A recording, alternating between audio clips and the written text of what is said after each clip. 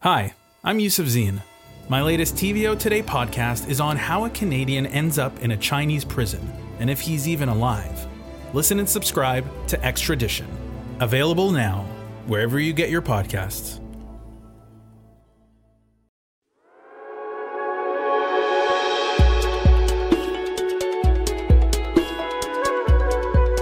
Welcome to This Being Human. I'm your host, Abdurrahman Malik. On this podcast, I talk to extraordinary people from all over the world whose life, ideas, and art are shaped by Muslim culture.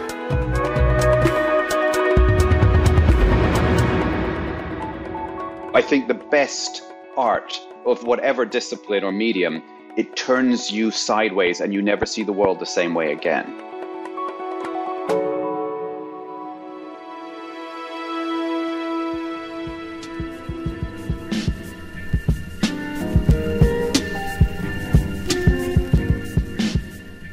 There's a term you'll hear in this interview, autophysio-psychic. It sounds fancy, but it's a simple concept and one that can describe so much of the art that we talk about on this show. According to the man who coined it, this word means music from one's physical, spiritual, and mental self, i.e., music from the heart. The man who came up with that word is the late Dr. Yusuf Abdul-Latif, who was mostly known to the public as a genre-bending musician. You might call his output jazz or blues or R&B or even world music, but listening to it feels like a spiritual experience. I've been interested in Dr. Yusuf Latif's work for a long time. Some of you will know his famous love theme from Stanley Kubrick's 1960 film, Spartacus. Others will revel in his multi-instrumental musical genius. Listening to Yusuf Latif has always transported me to places both familiar and cosmic. So I was intrigued when I saw that the artist Shezad Dawood was putting on an exhibition in conversation with the works of Dr. Yusuf Abdul-Latif. Shezad Dawood's installation on display at the Aga Khan Museum is called Night in the Garden of Love, named after a novella by Latif. It's a multi-sensory exhibition that immerses visitors into a fantastical garden through the use of virtual reality. Like Yusuf Latif, Shezad is not easily boxed in. His work spans painting, video, textiles, architecture, and emerging technologies. Shezad joined me from London shortly before his exhibition opened.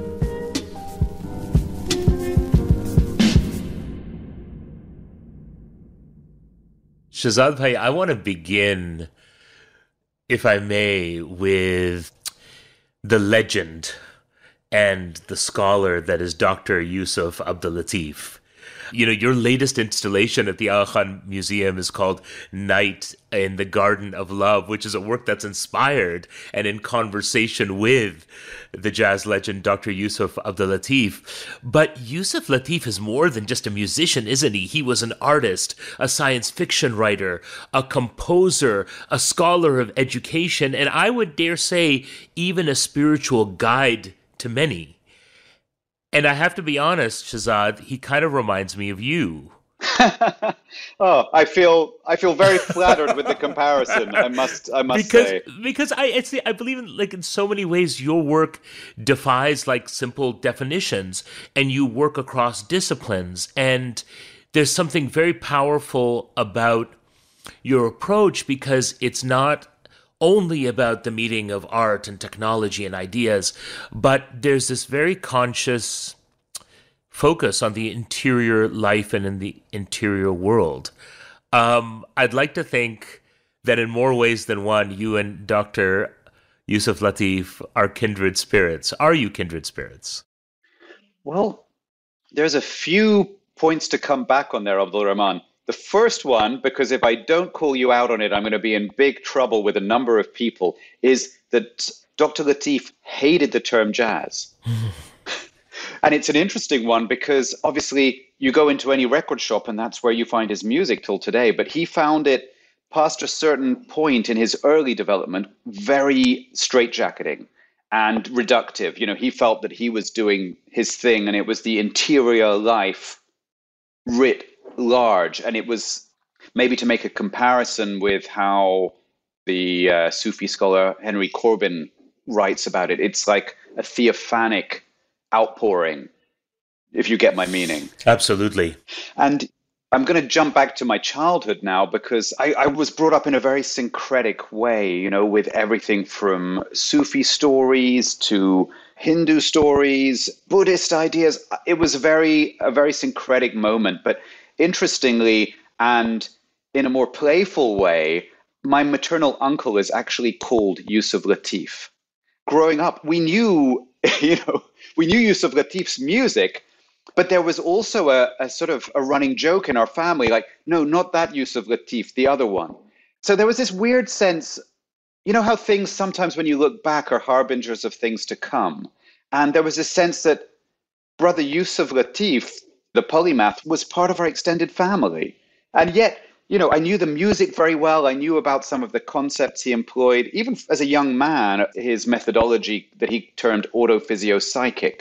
So even that degree of the amount of thought and, I guess, spiritual intention that undergirds the work, I knew about as a young man, but I didn't know about the drawing practice. I didn't know about the writing till much later. I never had the privilege to meet Brother Latif in his lifetime, but I do feel we're kindred spirits. I've taken a very long time to answer your question, but I like to think that I've spent so much time with his legacy, his archive, his collaborators, his former students, his widow and others that I would like, and I suppose the attraction to the material was this polymathic spirit, having that restless spiritual inquiry into transformation. Maybe, I don't know if Brother Latif would agree with this, but I see it as a kind of spiritual alchemy. How do we refine our inner journey so that it can be shared with others in a way that transforms our collective journey? Tell me more about this project. Take us into it. I understand that it's an immersive experience, that the visitor will be fully involved and in a fully sensory way in something that you and your collaborators have created. Give us a taste of it. Well, I love collaboration. And this one, I suppose it had 8 years to kind of really go nuts in terms of the number of collaborations that it features. I mean, there's a cast list and an ideal cast list. I mean, I got everyone I could possibly want to work with on this project in this project. And just to echo what you said about your encounter with the novella Night in the Garden of Love, I mean, it turned me sideways. It's probably the most respectful thing I can say about my encounter with that work. And I mean that profoundly. It's not a throwaway comment. I think the best art of whatever discipline or medium, it turns you sideways and you never see the world the same way again. And just for those who haven't encountered it, I highly recommend reading it. Dr. Latif wrote it it was published in 1988, and it's an eco sci-fi parable. And just to kind of précis it, there's a figure called the mutant. You're never quite sure a mutant of what. But I did my own kind of riffing on that and thought about it as being maybe an interstitial, human plant hybrid. And the book basically, I mean, I'm going to not do it justice, but there's a number of characters, but one of the main threads through it is this elderly couple who are led by the mutant from a sort of dystopian Detroit into the Garden of Love, which for me is everything I'd always encountered as a child in terms of the idea of the Sufi garden, how it reaches its highest expression in Al-Andalus in different moments through history that are, whether it's sort of Baghdad in the 11th, 12th century, these moments of where Islamic culture is multicultural, tolerant, diverse. It's kind of pushing the boundaries of arts and sciences, which other cultures do at moments, but it's always these syncretic moments where you have this uplifting of the human soul and spirit, and it's alchemy that changes our landscape and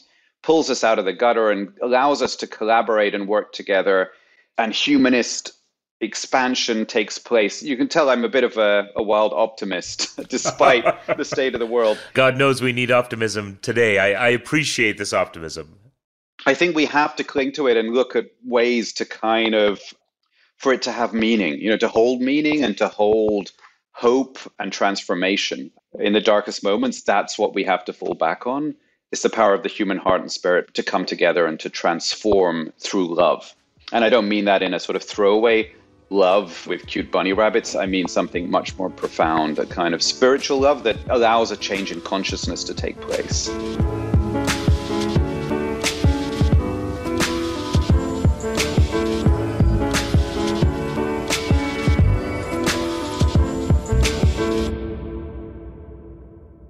You are bringing Dr. Latif's vision alive, and in a way forcing us to confront its not only audacity, but its possibility. I would say, I think there's less of a desire to sort of impose. I kind of see it in a more freewheeling way, that I'm inviting the audience to come for a walk, to come for a walk in the garden. And what is the garden? I'm making a garden without, and I'll come on to where a trace of a real plant comes in later, but it's like the best metaphysical kind of imagination. There's not a single plant in there, but there's plants depicted. And what is this idea of the sign, the image, and the mind? I want to take people, hold their hand, and go for a walk and share possibility in the way that you might break bread or have tea together. I want to leap into it right now, Shezad. I want to go there. I want to go there with you.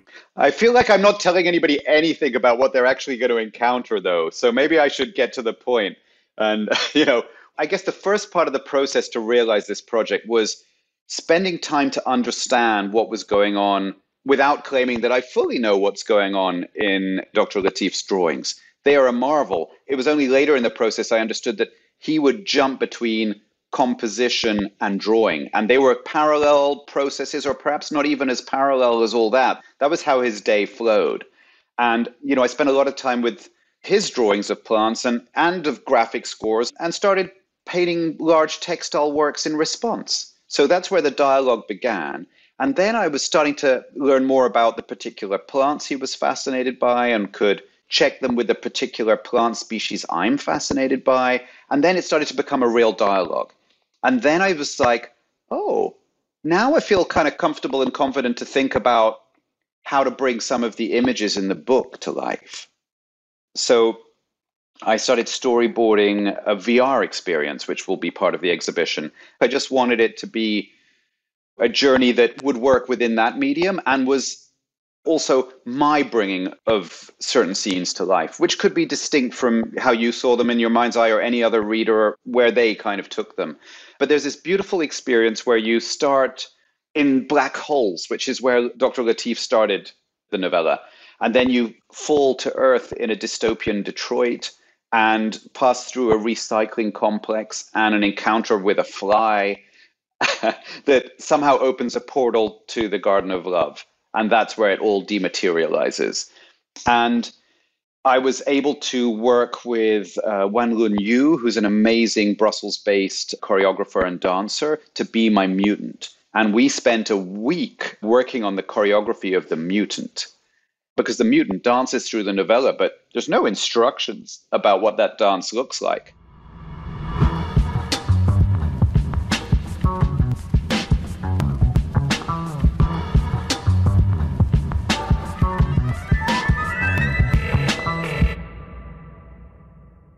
For me, it's a mixture between a sort of humility with regard to this source material, but also an audacity, i.e., going, this is audacious material. I have to be audacious in imagining it, even while keeping the humility of my respect for Dr. Latif and checking in with various people to see if they think I'm on the right road, whatever that may be.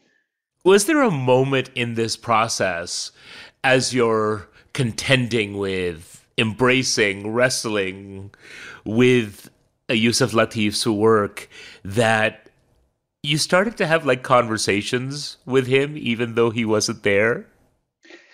I've sort of resisted going there in kind of interviews and how I've talked about it, but there's definitely felt like moments where Brother Yusuf was in the room. And I felt like the latecomer to the party, in terms of collaborating with so many people who'd known him so well for decades, literally. When they were validating what I was doing, my approach. And so many of them said, have thanked me, which for me was humbling. But, why it took so long, it wasn't just the book, because if the book is this idea of the transformational potential of the garden as a space, as a meditative, speculative, transformative pathway, let's call it, to not over-egg it. But also Latif's drawings. There were all these drawings. I mean, there's ones which are interval drawings, which are much more related as a sort of almost graphic score. They're still departing from a standard Western classical score, a stave with its set parameters. I mean, he was going from interval drawings to cosmograms with scalar interchanges as a suggested pathway through live performance. But he also did these amazing plant drawings. I've spent a lot more time going through the archive in the estate. And then, you're like, what are these drawings and how do they work with the novel? And what is going on here? So if the novel is written in a musical meter, the drawings, even of plants, are also graphic scores. This was an amazing revelation to me. Basically, one of Latif's long-term musical collaborators told me about one of the few times his drawings were shown in his lifetime. And he walked into the gallery, pulled out a wooden bamboo flute, and started performing a drawing of a tree. The image itself is remarkable. And the vision of an artist to see drawings, visual art, and to process them into sound is, for me, the alchemy. To me, it's so ahead of its time. I mean, having spent all these years with it, I would even go so far as to say this could radically overhaul our whole educational system. I mean, I've always been a champion of interdisciplinarity and thinking liminally, and how, I mean, I definitely, for many years after finishing my studies, people go, oh, but you paint and you make films and can't you just pick one? And I remember, like, earlier in my career, it was a difficult moment because it was quite a well-reputed gallery and they wanted to work with me, but they were like, could you just focus on the painting?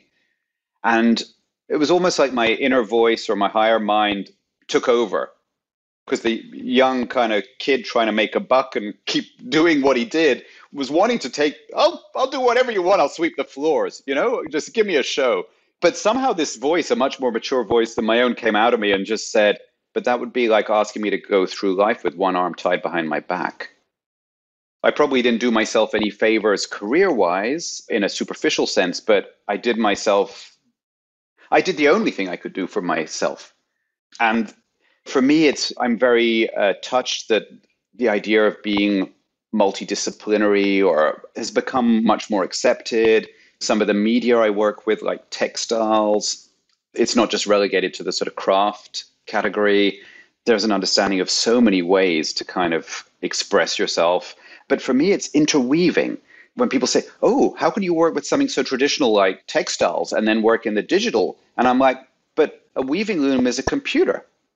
It's a binary encoding machine. Actually, no, it's you who are missing the bigger picture here. These are stages and staggered moments of technological transformation that allow us new pathways to actually externalize the inner mind into the outer world.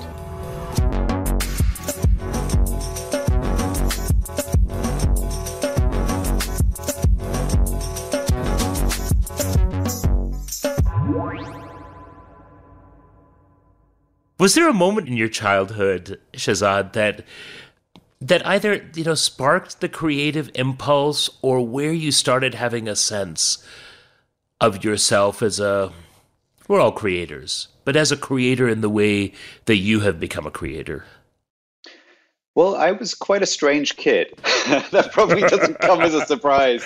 But, I knew it at 7 years old, in the same way that people want to be an astronaut or something kind of wonderful like that. Family members often thought I was this very strange, stubborn kid who would amount to nothing, because it was, at that stage, it was like, as a child of an immigrant family, you had to try and assimilate, have an aspirational career that would help the community. And yet, I guess, in some accident of fate, I mentor a lot of younger artists, and I think there are many ways to open doors and paths for others. And I think perhaps it's a nice thing that with generations, as you mentioned, it can shift. Mm.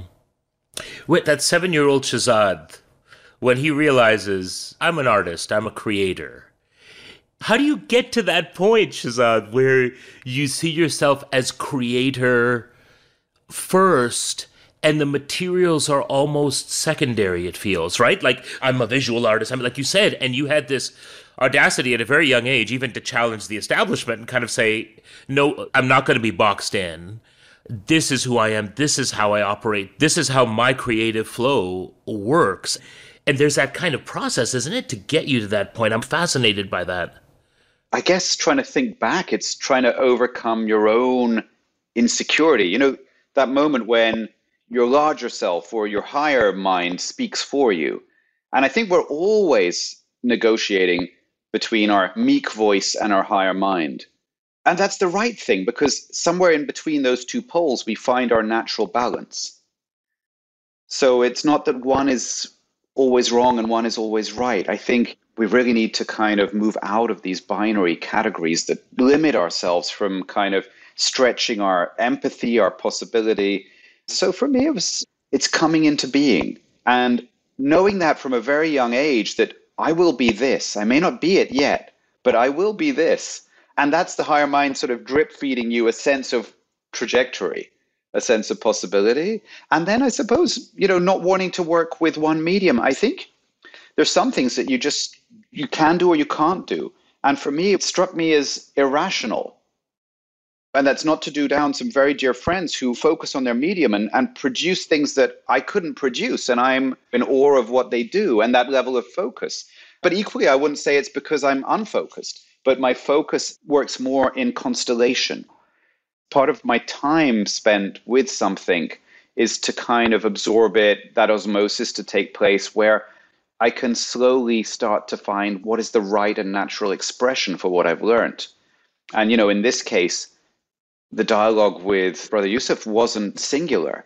There was something very of a piece with my creative outpouring that I found, that what he was doing between the book, between the drawings, between the music, it was so wonderfully rich and fulfilling for me to kind of learn and understand it better, because it's in those spaces that I like to play and operate, because I never believe in the form of things. So for me, it's like, the paintings kind of help the audience, hopefully help them understand what's going on in Brother Yusuf's drawings, because I've put in the time to try and understand those drawings and how they function, because they function in multiple directions. Just the fact that he can play one, but they're also an aesthetic, illustrative representation of something, but they're not.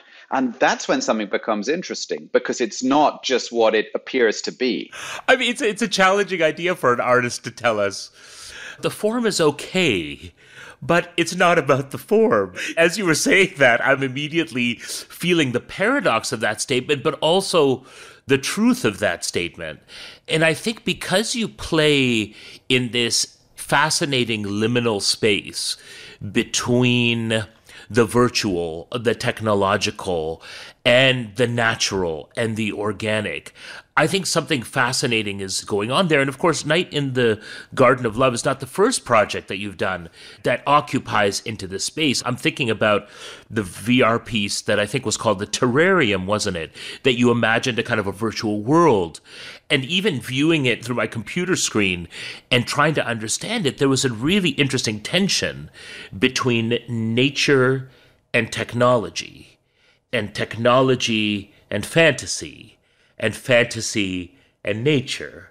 And those are all playing. It feels like you're playing with all of those things. And yet, to bring it back to what you just said, you're kind of asking us to go elsewhere with it. I mean, because there is a tension there, isn't there? I think it's trying to sort of draw attention to maybe the sort of larger tensions that are part of the human condition. Because, I mean, for me, like, just to choose one as a sort of example that's maybe helpful for listeners, where does science and science fiction collide? And people go, oh, well, one's way over here and one's over here. But I can just sort of go, what about Asimov's laws of robotics? I'm sorry, but our imaginary is the source of discovery. You know, I love reading Hawking and Penrose on black holes because it reads to me like poetry. It's like Vedic poetry of the beginning and the end. It's like a hymn. Nothing is ever just what it appears to be. If we see with our eyes open and clear, everything gives onto a vista of the next field. And particularly this thing between nature and fantasy, I think we need to understand that a painting, why is it some paintings have historical longevity? It's not because they fulfill a archival function, i.e., they are a marker of what that landscape looked like in 1820. It's because they show us what that landscape may look like in a transformational vector. And it's also why when I work with VR and other digital media, I find it sort of rather funny because you have a lot of people working in those technologies trying to recreate the real. And I'm like, no, somebody already did that, and much better. I can just go out into the park by my house and narrow my focus to a patch of grass this big, and there is life, and there is geometry, and there is color and tone and beauty, and the whole universe is in that microcosm. So why would I try and reproduce that? But what can I do that perhaps describes something about the inner life? What can I do that bridges that gap between the inner life and the outer life, about transformation, about potential? You know, with the terrarium, it was to imagine, and it was quite beautiful because I got to work with these amazing scientists, from evolutionary geneticists to marine biologists to paleoclimatologists, to think about the Baltic Sea in 300 years. So there is a degree of science fact that went into that piece, but it also goes into space opera. And for me, it's like, what is that curve? Where does it accelerate from fact into fiction? And is that transition as clear as we might like to believe?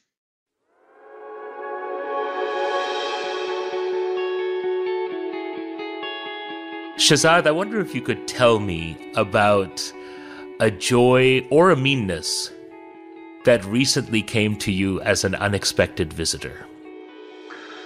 Well, my father is very seriously ill at the moment, and that's been taking up a lot of my thought, my attention, and my energy. And he's basically going to have to go through a number of months of physiotherapy to learn how to speak again. Before he went into the hospital, we had lunch just on Sunday, and he was overjoyed because he'd found an app that he trained with 150 phrases to speak in his voice so that he would still be able to talk to his grandchildren. But that's not the end of it, because he then shared with me that he'd managed to also teach it to swear in Urdu. I love it. I love it. And I didn't anticipate that at such a difficult moment for both of us, we would suddenly be cackling with laughter. It was such a joyous moment, and you know, it's been a very interesting time because I've been so focused on that. In a way, I'm also kind of heartbroken by what's happening in the world, but it's the personal to the larger picture. It's sometimes we struggle to hold multiple things. And then somehow, the very fact that my old dad had hacked the AI to swear in his voice in Urdu was hilarious, and I hadn't laughed that much in a while. Shezad Dawood, this has been an honor and a privilege. This conversation has been so heartening at a time of heartbreak, and I owe you a great debt and a thanks for that. No, thank you. It's been such a pleasure talking to you, Abdul Rahman.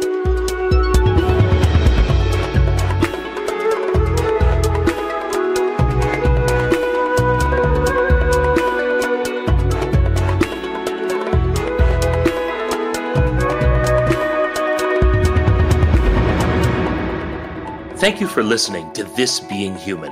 Shezad's work, Night in the Garden of Love, is currently on display at the Aga Khan Museum in Toronto, where it will remain until May 2024.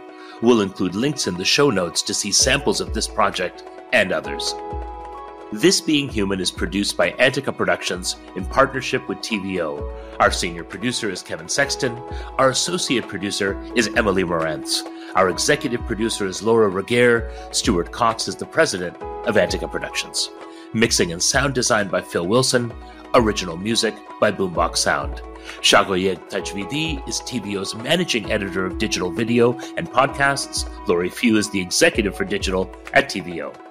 This Being Human is generously supported by the Aga Khan Museum. Through the arts, the Aga Khan Museum sparks wonder, curiosity, and understanding of Muslim cultures and their connection with other cultures. For more information about the museum, go to www.agakhanmuseum.org. The museum wishes to thank the Hillary and Galen Weston Foundation for their generous support of This Being Human.